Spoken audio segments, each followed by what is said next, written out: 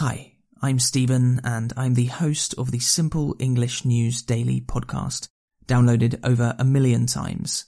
Monday to Friday, we tell you the most important stories everywhere in the world in just 7 minutes. No opinion, just facts from politics, conflict, business, science, tech, and everything else in the most simple way the story can be told. Understand the headlines from every continent every day in 7 minutes. Go to send7.org or search in your podcast app for Simple English News Daily. Hello, I'm Roger Baker, Executive Director of the Stratfor Center for Applied Geopolitics at RAIN. This podcast is brought to you by RAIN Worldview, the premier digital publication for objective geopolitical intelligence and analysis. Find out how RAIN can help you stay ahead of global events at rainnetwork.com.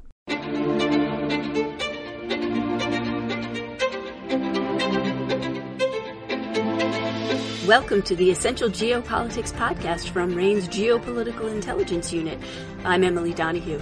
Let's talk about China. It's been an historic year for the country, from a long and ongoing battle against COVID, a slowing economy, increased geopolitical tension with the United States and some neighbors in the Pacific, and so much more. And then there's the historic 20th Party Congress. Chase Blazik is here. He's an Asia-Pacific analyst with RAIN. Chase, it's great to talk to you again. Great to be here, Emily. So I'm going to start with the basics. What exactly is a party congress, and why does it matter? Yeah, sure. So the party is not the fun kind of party. This is the Chinese Communist Party. And China is a one-party state. So like in America, we have Democrats, Republicans. In China, they have the communists and the communists, technically based on the party. So when the party has some sort of meeting, it is basically a meeting of all the people who matter in the government. So this is the 20th National Congress of the Chinese Communist Party. These national congresses are held every 5 years. And this actually marks 100 years for the Chinese Communist Party since 1921 when they were founded. So a big deal for them. But these meetings are generally where all the bigwigs, the most important folks in the Chinese Communist Party, get together and discuss really broad topics of political goals. For example, in 2012 at the 18th Party Congress, this was when Xi Jinping came out with the concept of the 2 centenary goals that, 100 years after the founding of the Chinese Communist Party, which brings us to 2021, China would become this moderately prosperous society, and then 100 years after 1949, which is the founding of the People's Republic of China, China would become this, strong, democratic, modern socialist society. So these really broad goals, but they do matter because they shape policy long term.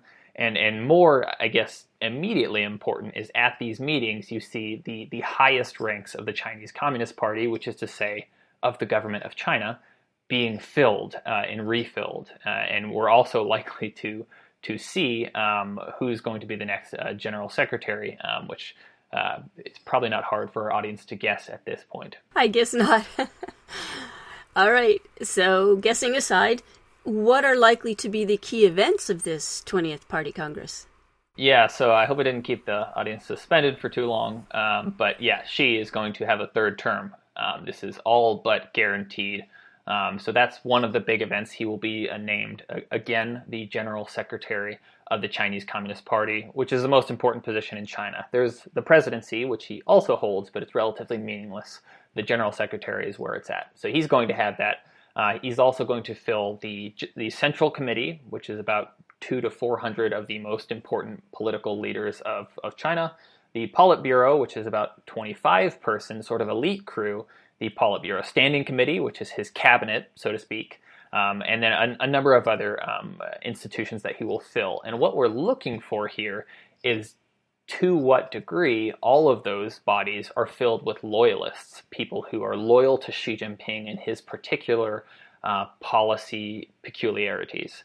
And to the extent that these bodies are filled with loyalists, we will see much of the same that we've seen over the last 5 years especially, but you can look back as far as 10 years, which is China becoming more aggressive, more proud and dominant on the world stage, pushing these economic policies like rebalancing of the real estate sector, pushing zero COVID, which won't, I'm not saying that will last another 5 years, but you get my point. These sort of large policies that sometimes make the rest of the world tilt their head and think, what exactly are they doing there?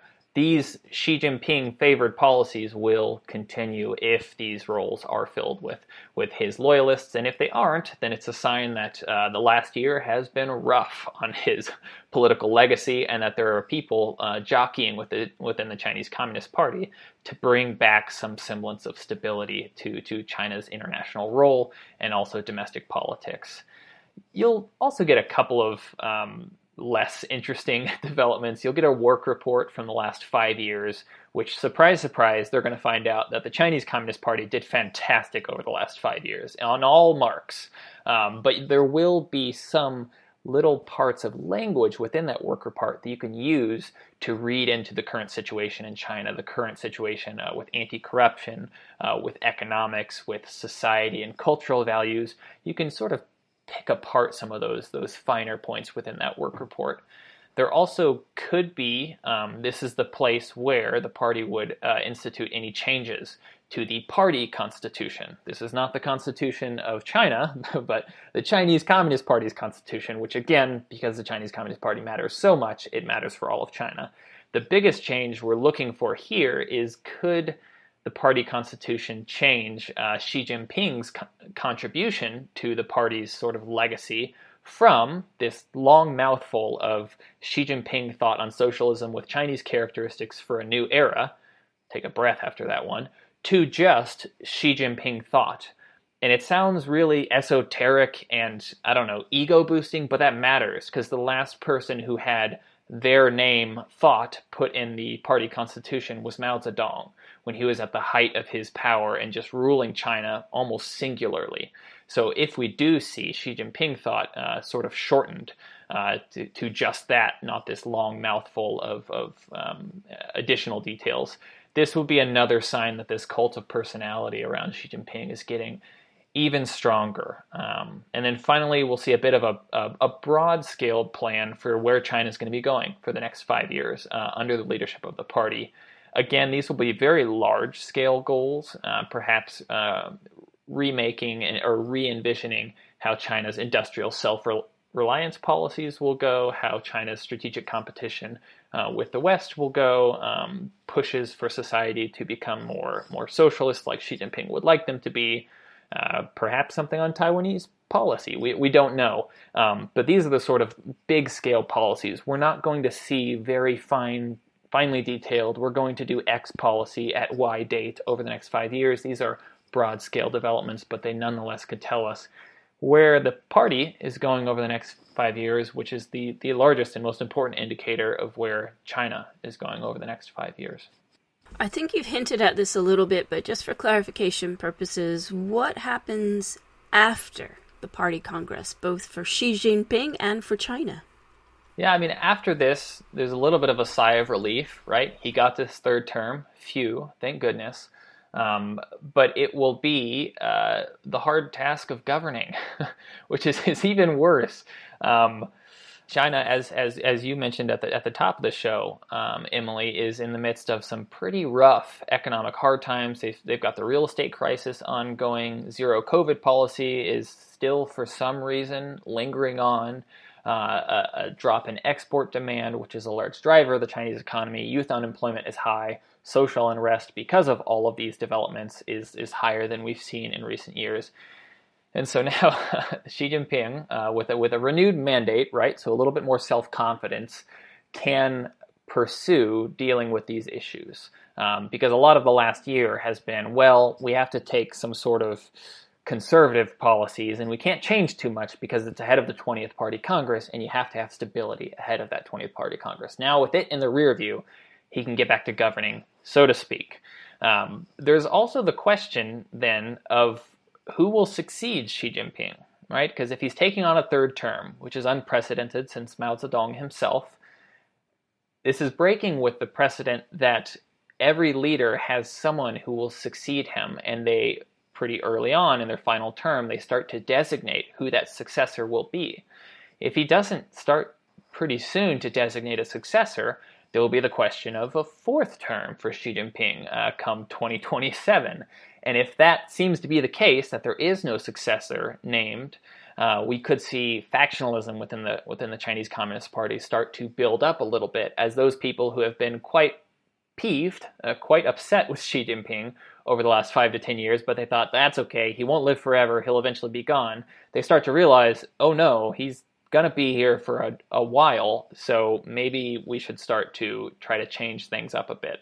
Xi Jinping still has the power, so there's no coup in the making if that's what people are starting to think, but you get my point. This sort of political infighting could start if there's no clear sign of who could be a successor in the near future to Xi Jinping. And then more immediately, we have the 2 sessions coming up in March, which is sort of the most important one of the most important annual meetings for the Chinese Communist Party, where they will discuss economic policies and the political tone for the next year, and then look at these short-term goals, like when do we end zero COVID, as well as how do we flesh out some of these broader ideas like China's Global Development Initiative, its Global Security Initiative, and its Plan for Common Prosperity, which is geared at fixing wealth inequality in China. Well, large tasks for a very large nation. Yeah, simple stuff. Chase Blazik is an Asia-Pacific analyst with RAIN. You can keep an eye on developments with China at RAIN Worldview, our industry-leading geopolitical intelligence solution. With analysis, interactive graphics, risk trackers, and global threat monitoring are just a few of the functions in RAIN Worldview. Sign up for a trial at RAINnetwork.com. That's RANE network.com. I'm Emily Donahue. Thanks for listening.